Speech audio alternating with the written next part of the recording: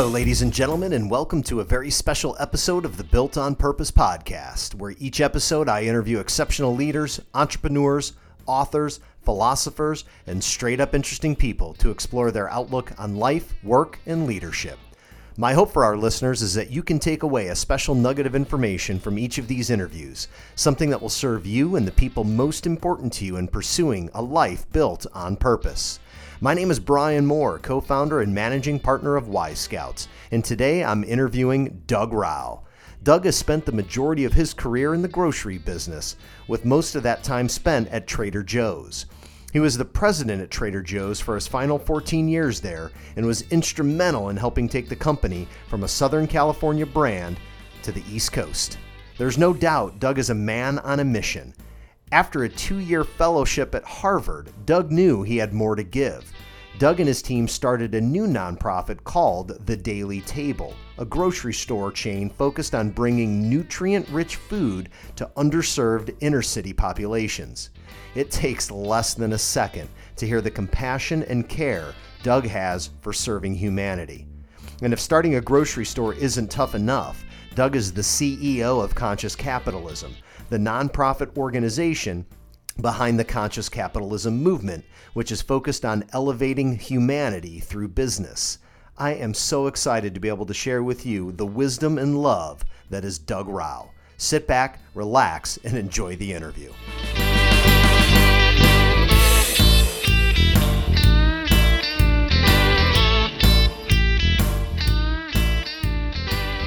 Well, good morning, Doug. It is just a wonderful opportunity to be able to spend time with you and join us for this podcast. I know our listeners are very much looking forward to hearing more about you and your story. Much has been said about you in the news and all of the great things that you're doing. And with that, I want to jump right into talking about this new venture that you've this new journey of yours that started, I know, a few years ago, but if I'm not mistaken, the first Daily Table store opened up June of last year, if I'm not mistaken. And would love for you to share with us just a little bit about the Daily Table and what you're up to right now. Well, sure. Well, thanks, Brian. Well, it's great to be here. I had a long career with Trader Joe's, was there 31 years and spent 14 years as president. And when I graduated from Trader Joe's, because I'm not really a fan of retirement in the classical sense, so when I left, I told everyone this is a graduation party, not a retirement. So we're going to be celebrating, not talking about me as though I've died. I wasn't quite sure what I was going to be doing. I knew that I wanted to stay engaged with the world, and, put my experience and talents to probably some charitable or philanthropic or work in some way that would help bring value. And so what happened was, I sat on a number of boards and was engaged with that. When I heard about a fellowship that Harvard had just started, it was in the middle of its first year, called the Advanced Leadership Initiative. And the idea was it took people that were at the end of a career with 25 or so years of experience in senior management and helped them transition to tackling some social ills at scale, and that was kind of how they positioned it. And I looked at that and I said, I wonder that sounds interesting. What's that really mean? So the more I learned about it, the more I liked. And what I really particularly liked was that it was designed around taking these executives, whether they're in public or private, realm, and giving them the run of the university, whether it's, the law school, the school of public health, the business school, wherever it was, work with faculty, audit classes, work with students. And at the end of this fellowship, you have to stand and deliver in front of the faculty at Harvard and your cohort. What are you going to do about a problem? Not what did you learn, not, what paper you're going to write, but what are you going to do about this? Because the idea is we let you into this program, gave you the run of the university with the idea that you're going to take all this experience you've got and you're going to go put it to use, tackling a major social ill. So for me, I had no idea what I was going to do. And, I looked at a number of things, but what I came back to was long career in the food industry, really understand the food system fairly well. And I was getting these mailers in the mail from Feeding America, the big marketing arm of the larger food banks in America. Yeah. And it was saying that 1 in 6 Americans are hungry. And it just floored me. It's like, how can that be true? I mean, we're the richest nation in the history of the world in food production. So how can there be 1 in 6 Americans that are hungry? Well, like most things, you start to dive into it and you have some real learnings along the way. So one of my first learnings was that, hunger in America isn't like hunger that has been experienced, throughout human history. It's not a shortage of calories. It's a shortage of nutrients. And hence, obesity is the face of hunger in America. So we're getting enough calories, but they're empty calories. And we're not able to afford to eat the foods we should be eating, fruits and vegetables, dairy, proteins, things that are nutrient rich, due to economics.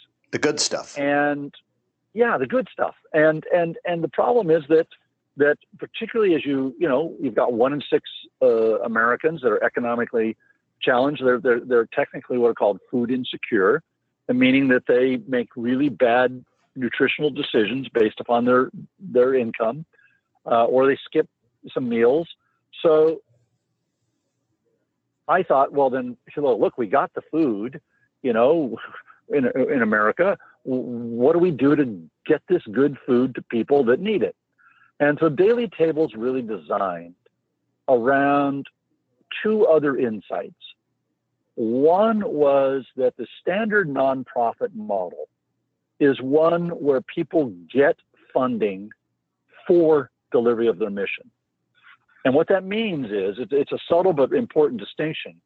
What that means is that 75% of an executive director's time in a nonprofit is usually spent in fundraising. Right. It's spent in actual events or cultivating the relationships, et cetera. It's all around the fact that philanthropic dollars is the air we breathe, and our management team is devoted to making sure we get those dollars. Then with those dollars, we now will utilize them and put them to use in our mission.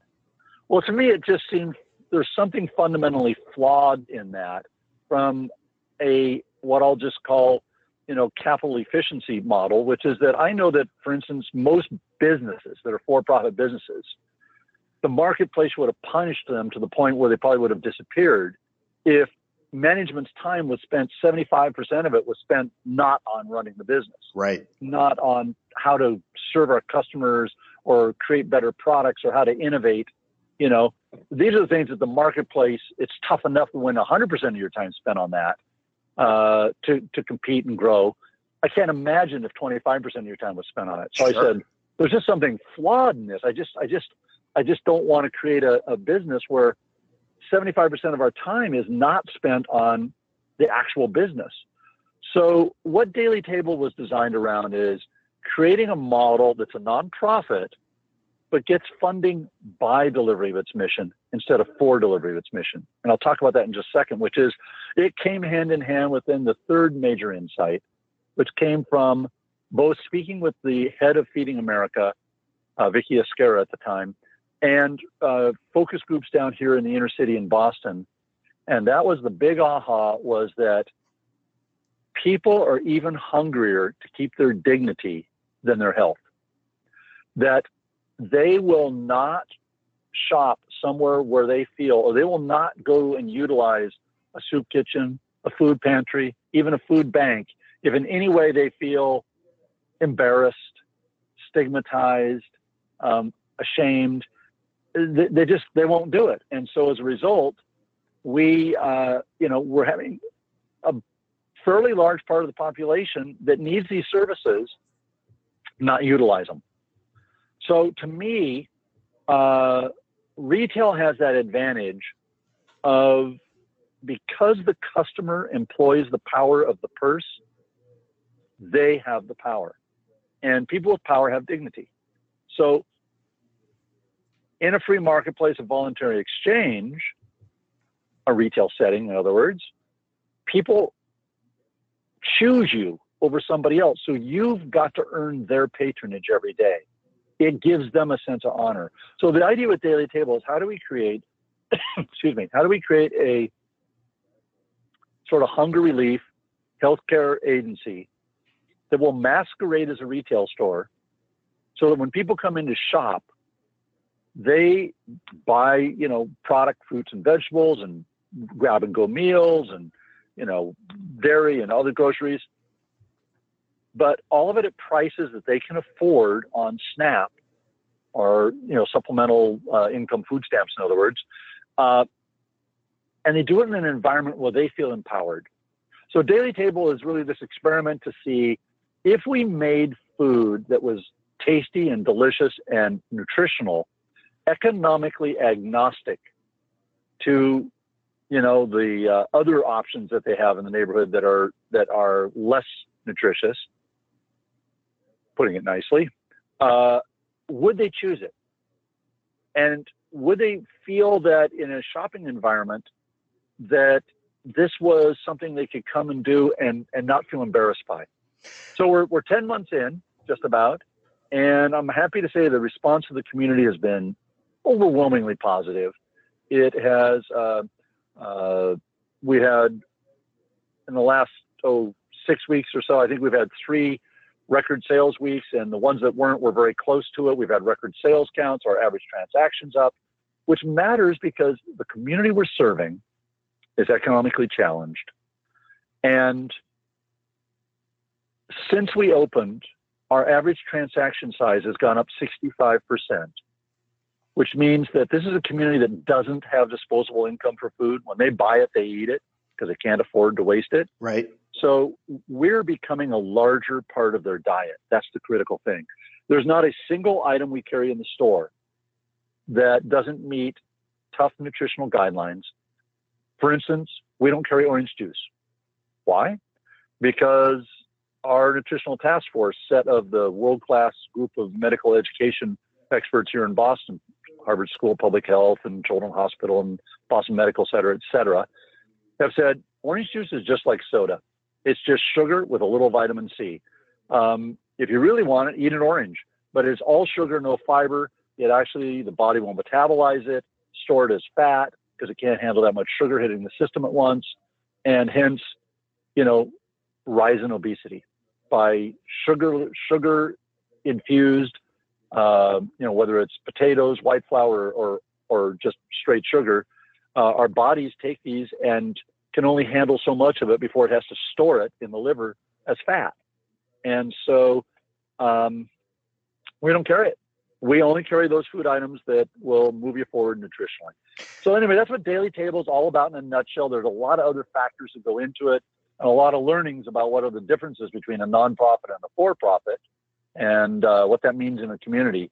But that's the essence of it. Well, thank you for that. I want to get back to that, but I want to touch on something you said that I think is pretty profound, and that is the experience, the fellowship at Harvard, and standing in front of the faculty and them challenging all of those who went through the fellowship program. What are you going to do? Really capitalizes on this mindset of, if you're going to take the time and learn all of this and explore and have run of the campus as you had and learn all of this, to do nothing with it would be like not learning it at all. And so that challenge of what are you going to do, I just find so powerful, and congratulations on accepting the challenge and doing something very powerful with it. I think it's fantastic. And I have to assume that mindset and that challenge is likely a big contributor to what you've chosen to do with that knowledge. I would say so. I'd say probably so. I remember when I was about 16 years old reading in a book, kind of a book on Zen or something, that this little aphorism that said, "To know and not to do is not to know." And I thought about that, 16 years old, I'm thinking about that going, is that really true? I mean, but knowledge, just for the sake of knowledge, isn't that good? But there was something in it that really struck me as, yeah, but to know, but not to then have it integrated into our being, into our action, is just the same as not knowing it. What's the difference? Yep. And it just has stuck with me as one of those sort of truisms of a dilemma. It's kind of a paradox in a way, because knowledge is power, but only if we then put it to use. Yep. And so I would say that, yeah, in this case with the Harvard program, to me, it was from the very beginning what attracted me to it. And I thought the power of it was that action orientation of an expectation that you're going to do something here. As you spent that time at Harvard, obviously not everybody has had an opportunity to spend time there. What was the most surprising revelation, most surprising experience? What was most surprising about spending time at Harvard? Yeah, I would say, in all honesty, it had been a while since I'd spent a lot of time with students. I'd say that now this goes back 6 years now. This was in January of 2010 that I started this program. That my coming face to face with what now is a truism we all sort of know, but I hadn't really experienced it or read that much about it, was that millennials today, and that's mostly who's in school right now, particularly in graduate, like business school and stuff like that. Right. They're what I like to call practical idealists. They have the same sort of idealism that I had in the 60s about change the world, but they're much more practical about it. They really understand that yes, they want to do well, they want to do good, but they want to do well also. That they want to go get a job, but they want that job to be meaningful. They want it to be a positive contributor to society. It's not just enough that it's going to get them a high income. Now, I know that this is a broad generalization, but I would say that as a general class, I was astonished that Harvard Business School, which is one of the bastions of, where investment, business and capital, a lot of people think, a lot of the seeds of the problem we faced in the Great Recession came out of this sort of ideology, that in that school, that the social enterprise conference was one of the most powerful and exciting things happening that year. And this was about people that were going into, whether it's for-profit or nonprofit, things that would be impactful to society. So one of the big surprises was that I was with people that really cared about making a difference in the world, not just, furthering their career. That's fantastic. Just great. The sell by or best by dates that are printed on the foods we buy from our supermarkets and grocery stores. What have you learned about those dates and how that has impacted consumers' perception of food? Yeah, it's a great question. And it's one that, in all honesty, not 1 in 100 Americans really understand. I think most Americans, I'd say my kids, and it doesn't matter if you're educated or uneducated, if you're rich or you're poor, most of us look at a sell-by date and think, I don't know if it's safe to eat it past that. If it's at its sell-by or best-by date, I'm throwing it out after that. And the reality is, if you even look at the actual terminology, you realize that doesn't really make much sense. If I'm a retailer and I'm willing to sell you this product on this day, I don't expect you to run home and drink the gallon of milk that day. Right. But yet, we as consumers, we as customers, have nothing else to guide us. So we have had this default of falling back to, and it also comes around just a general sense of, I don't know if my food system is safe. I mean, we don't trust water in America anymore. Sure. One of the crazy things, I remember when bottled water was first presented, Evian was first presented to me as a buyer at Trader Joe's back in the early 80s. And we took it to a taste. I remember just laughing, going, do these people, I mean, I don't know about France, but do they know the water's safe to drink in America? I mean, it's like, who on earth would buy bottled water in a plastic bottle, spend all this money on it, and get it right out of any tap in America safe? Was I wrong? I mean, wow. You know, the number of people today that don't feel that their water is safe coming out of the tap is a pretty staggering percentage. Yeah. And so in the same way, we really don't trust eating food past its sell-by date or its best by date. Now, you know, I spent several years, you know, basically in dialogue is a nice way to say it, with the media about this, arguing with them basically that, hey, food is safe past this display code. You guys are calling them expiration dates. They're not. Food doesn't expire on the sell-by date or the best by date. You know, by the way, when food's expired, it has no more life in it. You know, it's like your credit card or your plant or your dog. If they've expired, heaven forbid, there's no more life in them. Right. Well, food at its sell-by date has lots of life in it. It's still healthy. The true expiration date, the time when it's like, hey, you shouldn't eat that. Like, it's now gotten to the point where, yeah, you probably shouldn't eat that. That's much later. And businesses give customers a large and conservative window to use product up for the very reason that they don't want them to have a negative experience, because one, they might get sued, or two, their brand will take a hit, right? Like, don't go there. Their products, I don't know, I didn't feel so good after I ate that. It didn't taste so good. So Harvard and the National Resource Defense Council, I got the Harvard director of their Food Law and Policy Clinic at Harvard Law School interested in this subject. They did a very deep dive on this, a 40-page document, very well researched, called The Dating Game. And anyone that's interested in this subject ought to Google NRDC and The Dating Game.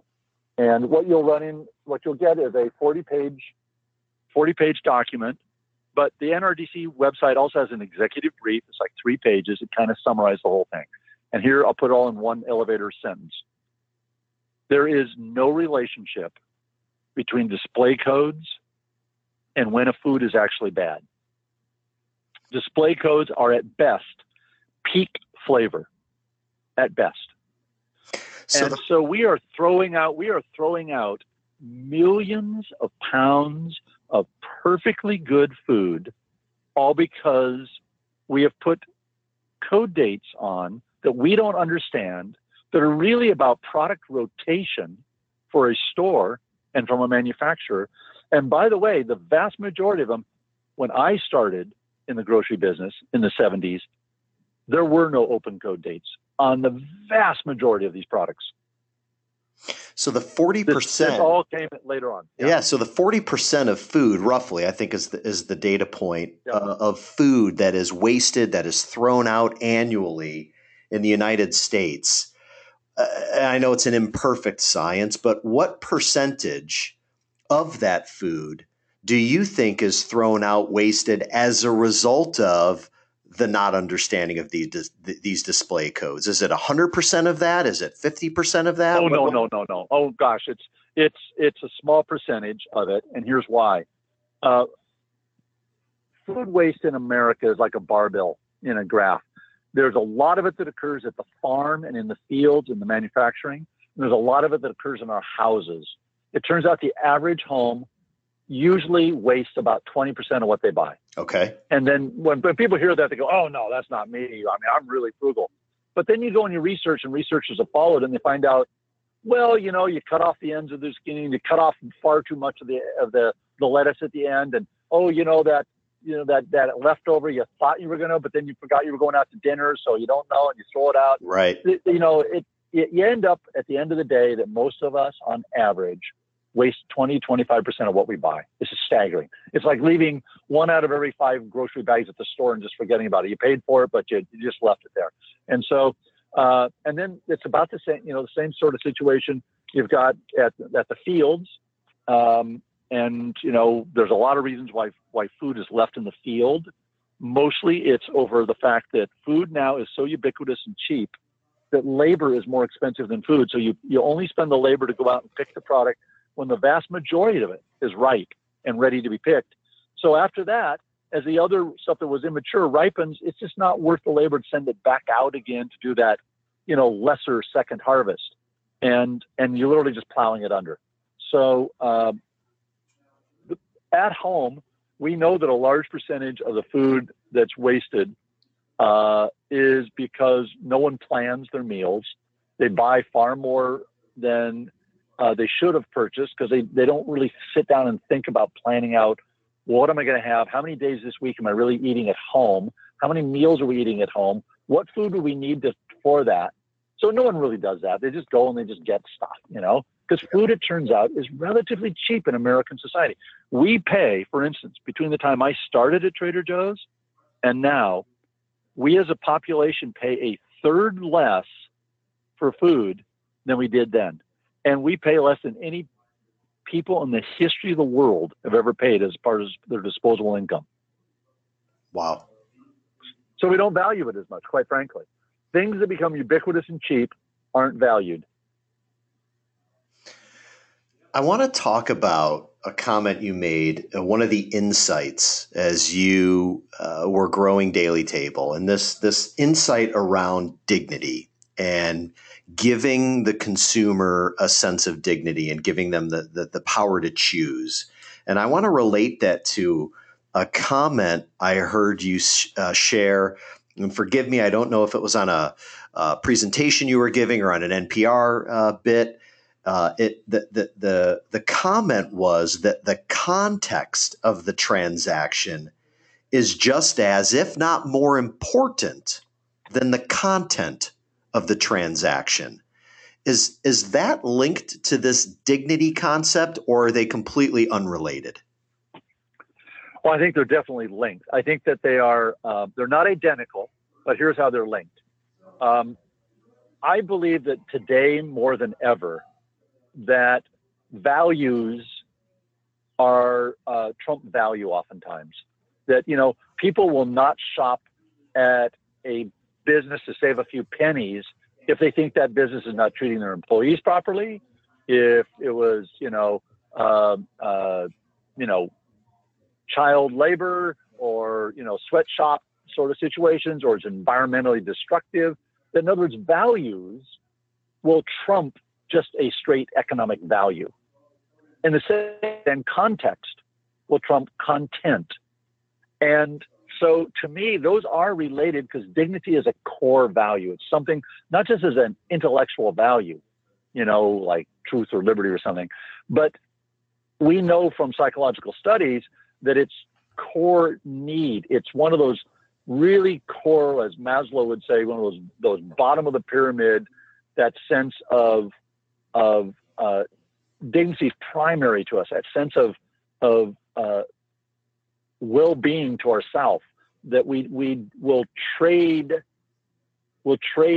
off things to keep our dignity that we know are maybe not in our best interest on the short run, but between the two, we would rather provide for our family food that's actually less nutritious than suffer a feeling of I can't provide for my family, or I have to go and basically be embarrassed or ashamed and have a transaction that lessens my dignity in order to do that.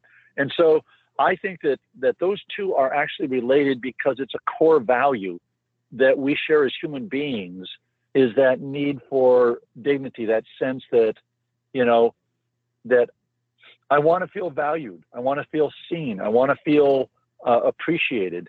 And it's one that I do believe that good retailers, when they're doing things right, are set up to generate, that people at the end of the day feel seen, they feel empowered, they feel heard.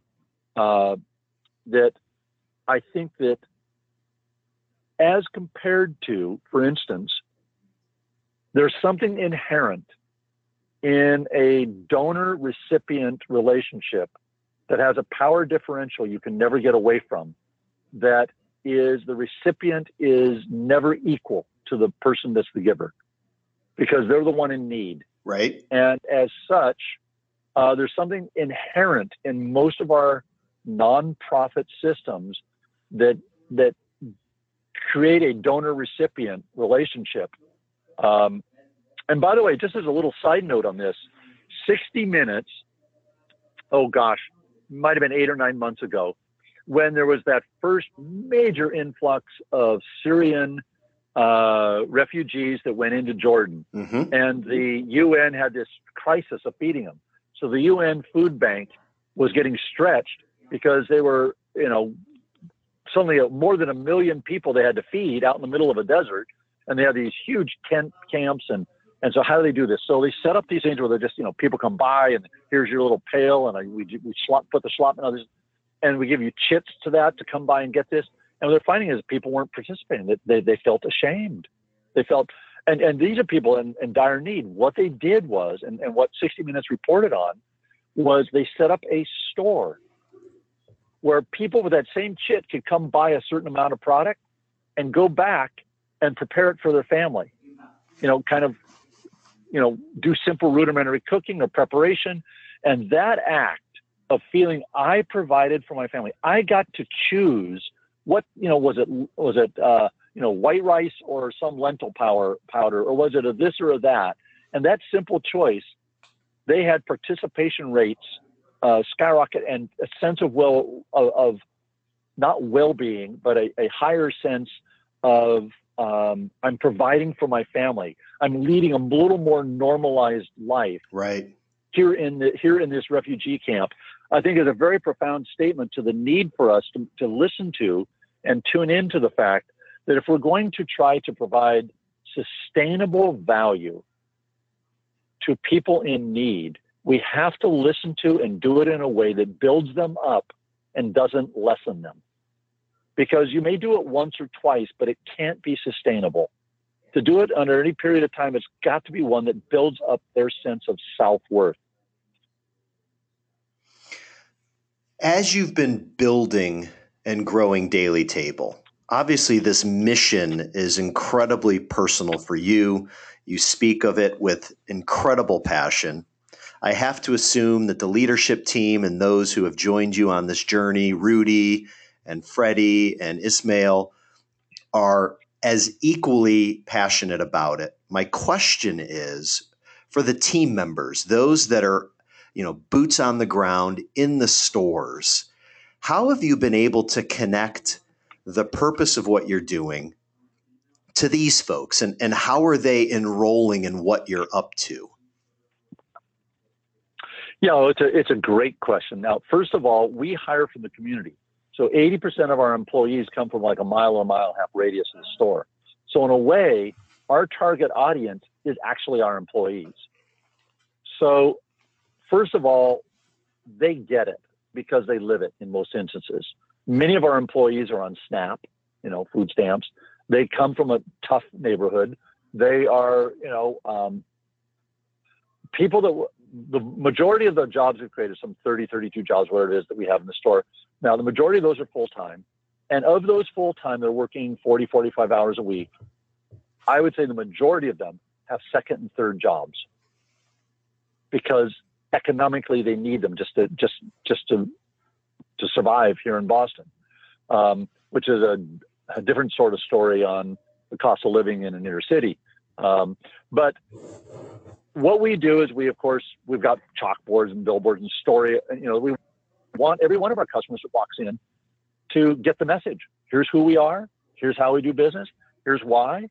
But not by beating them over the head, but by the positive sort of stuff about how they can, we're here to provide delicious, tasty, fresh, convenient, truly affordable meals for all. And to do it in a manner that will move you forward in your life, not hold you back. And so we hold meetings with our full-time staff, with all of our employees. We'll have regular meetings where we talk about the mission, where we ask them to challenge us on where is it we're not living up to our mission? Where is it that, things on the chalkboard, if we're not careful, get glossed over, and are we living that? Because the real question is the mission alive in our culture? And because culture is that unique DNA that every organization has, that is your signature. And if our mission isn't alive in our culture, then our mission isn't alive. Then we're not living it. And so it's really important to us to do cultural checks, as well as just, if you ask somebody, hey, what's our mission? And they can repeat it, that's a nice step. That's good. Put it in their own words, but, that could be it. But then the next question is, and where is it you feel that we're best living it? And where is it you feel we got room for improvement? If you were king for the day, what change would you make to have us better live that mission? And these are the questions we like to engage our staff with, because, my opinion about success is it's not people at the top, can they repeat it, but, the newest employee at the lowest pay level, do they feel it? Do they live it? If the answer is yes, I regard that as success. What's one of the, I have to, over the last 10 months or so, and even previous to the store opening, there's probably been some amazing stories, some lives changed, families impacted in a positive way. What's share with us one that has stuck with you, one of the great ones up till now, and I'm sure they're all great. Well, I guess, I'll just go to a customer story, which is that, we had only been open a couple of weeks, and a lady came into the store, and she burst into tears and just started crying, and one of our strippers came over and said, "Oh dear, what's the matter?" I said, "Can I help you? Is there something we can do to make it right?" She goes, No, you don't understand. I can afford this food. Wow. I can afford this food. This is the first time I've been in a grocery store where I can afford what I should be eating. I'm diabetic. I can't eat the foods my doctors say I need to eat to stay alive. My kids are pre-diabetic. They're going to walk down the same road I've walked down if we can't do something. We have not been able to buy the foods we should be eating because we can't afford them. Wow. I now can. Wow. And, it was one of those goosebump moments where you just went, oh my God, this made it all worthwhile. Absolutely. Wow. And I will say, I just said a little more upbeat, though I regard that as upbeat, but in a little different way. So we, for instance, we go up to the produce market, the big main hub where all the produce companies come, and we'll get there like 9 o'clock at the end of their day, and we'll often collect the product that they had that they couldn't sell. Still perfectly good product. They would have been happy to sell it to a supermarket, an hour earlier, but it's left over and they can't hold it till the next day, like if it's raspberries or blackberries or something. So we got all these blackberries in a nice big quart tray, the larger one, and we sold them for like, I forget now, it was 99 cents or $1.49, whatever it was. I mean, a phenomenal price. And this lady walks over and she's standing there, she's looking at it, and she goes, "Whoa, wow." I said, "What do you think? I mean, that's pretty amazing." And she goes, "I've never been able to afford a blackberry in my life." Wow. I said, "Wow." I said, "Well, then you ought to splurge." And she goes, she grabbed 2 or 3 and said, "My kids are eating blackberries today." And so it was just one of those fun moments where you realized, it's pretty apparent to me that the only difference between what I'll call low wealth and high wealth neighborhoods is income, because they're aware of what they need to eat. They care about their kids every bit as much as everybody else does. And they feel that sense of despair that sets in when you can't take care of the people you love. And it is very gratifying to feel that and to see and to watch daily people come in and go, "God bless you." Like I said, the community's response has just been humbling in its overwhelmingly positive response to what we're doing. So obviously, with this early success that you're having, I have to assume the goal is to continue to open up additional locations in other perhaps parts of the inner city of Boston or in other cities around the country. Can you share anything as to what the future looks like for Daily Table? Yeah, certainly. Well, obviously you do a proof of concept. You kind of get the pilot up. You want to iron the bugs out and get the kinks, worked out as best you can, so you don't just simply multiply those as you expand. Right. And so we're, with the understanding they'll never be worked all the way out, but because that's the nature of the marketplace. But we are right now actively looking and seeking a second site here in Boston, and we hope to have that open, by early fall. And we will, then look at, a second metropolitan area to go into in the United States. And we've had, probably without exaggeration, about 500 inquiries from different cities, communities, and towns around America that have read about or heard about this and have said, we need one of these. What do we do to get you here? Everything from councilmen in San Francisco to the mayor office in Los Angeles to, Detroit and Baton Rouge and some of the other areas that are maybe more obvious, but little smaller communities too, that just, hey, how on earth do we get you to this small community? And the answer is unfortunate that, the need is tremendous. Our ability to grow will depend upon, we need funding for that initial growth. We certainly hope, if our model is set right, that with a runway to get up in the community and get sales and have people be aware of you, that you get to a break-even point where each individual store more or less becomes self-sustaining. Right.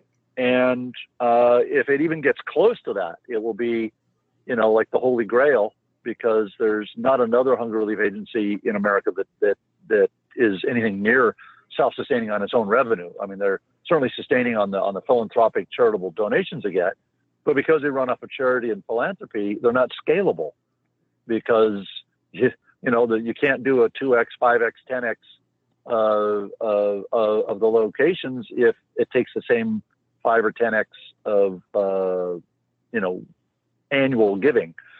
So Daily Table is designed around, how do we break that? How do we maybe create a market-driven, business-run nonprofit that gets to a break-even point by delivering, great values? And the reason that the secret to it is, of course, you get your cost of goods down by recovering food that would have been wasted. Yep, absolutely. So if you can get your cost of goods sold down low enough, then you'll be able to, break even on the revenue, even though you're charging so little for it. So, for us, our idea is to, right now look toward a second site here in Boston, and then hope that early to mid next year, we'll be looking at a second major metropolitan area to go into that would basically validate that Daily Table doesn't work just in Boston, but would also work in New York or Chicago, Detroit, or LA, or San Francisco, or wherever. Well, I know we only have a few minutes left, and I don't want to minimize some additional impact that you're having in the world, as if, what you're doing with Daily Table isn't enough. You're also the CEO of Conscious Capitalism, and a movement that has, in my opinion, a tremendous impact, has had a tremendous impact, and will continue to impact the future of capitalism as one of the greatest, if not the greatest, socioeconomic system the human race has ever come up with. How is it that you are able to continue to persist, to do things like Daily Table, to be a founding another grocery store chain, and to also have time to serve as the CEO of this Conscious Capitalism group, it's just awe-inspiring. How do you do all this, Doug? Well, first of all, I will say that because it is a demanding job at Daily Table, and because Conscious Capitalism deserves and is a demanding job and is a growing movement and a growing organization, I'm honored that we are actually adding a co-CEO who will be working full-time, because I've been from the very beginning stated I can only work part-time with my role at Conscious Capitalism, which was appropriate till now, because the organization has other staff and employees, and my role in guiding and helping get the board's direction implemented wasn't a full-time job, though it some weeks it was and other weeks it wasn't. I'm very excited over a co-CEO role where I get to continue to, work, 15, 20 hours a week on average. And, I probably put in about 30 hours a week with Daily Table. So I flunked retirement entirely, and but I'm happy doing it. Every day you get up, you look in the mirror and you go, I'm so blessed. I get to do and get engaged and be involved with things that really matter to me, making a difference in a way that hopefully will help.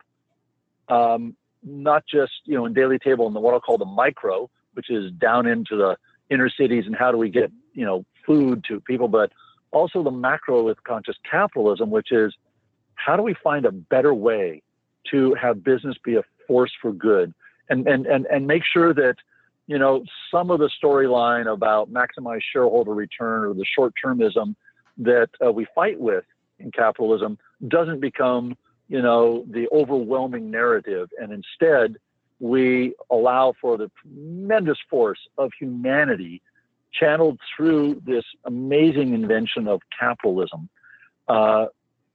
elevate us and truly allow for us to create workplaces where, as Raj Sisodia and Bob Chapman's book says, where everybody matters. Workplaces where we can bring our whole self to work, where meaningful engagement with the world can occur and have it be a win-win.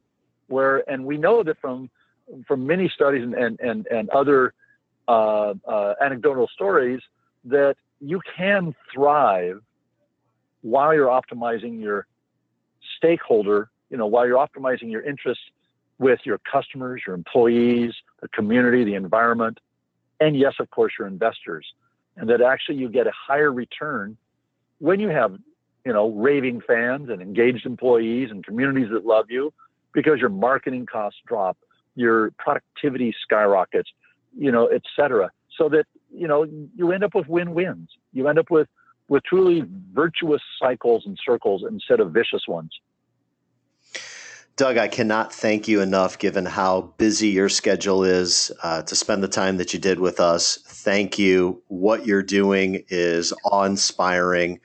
I know the opportunities that I've had personally to spend time with you have been a gift, and I look forward to many more. For those of you that want to learn more about what Doug is up to with Daily Table, please visit dailytable.org.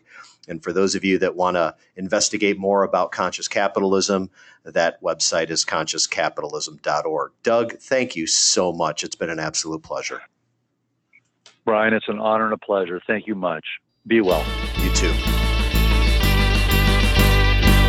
Until next time, thank you for listening, folks. You can obtain a transcribed version of this show and hear more interviews from the Built on Purpose podcast on our website, yscouts.com/podcast. There were quite a few questions I didn't have the opportunity to address during my time with Doug. I'm guessing you may have a burning question or two as well. Doug has agreed to answer any further questions from our listeners, so please drop me a line at brian@yscouts.com with your questions, and I will forward them on to Doug. If you enjoyed Doug's interview, there are several others I think you'll dig as well.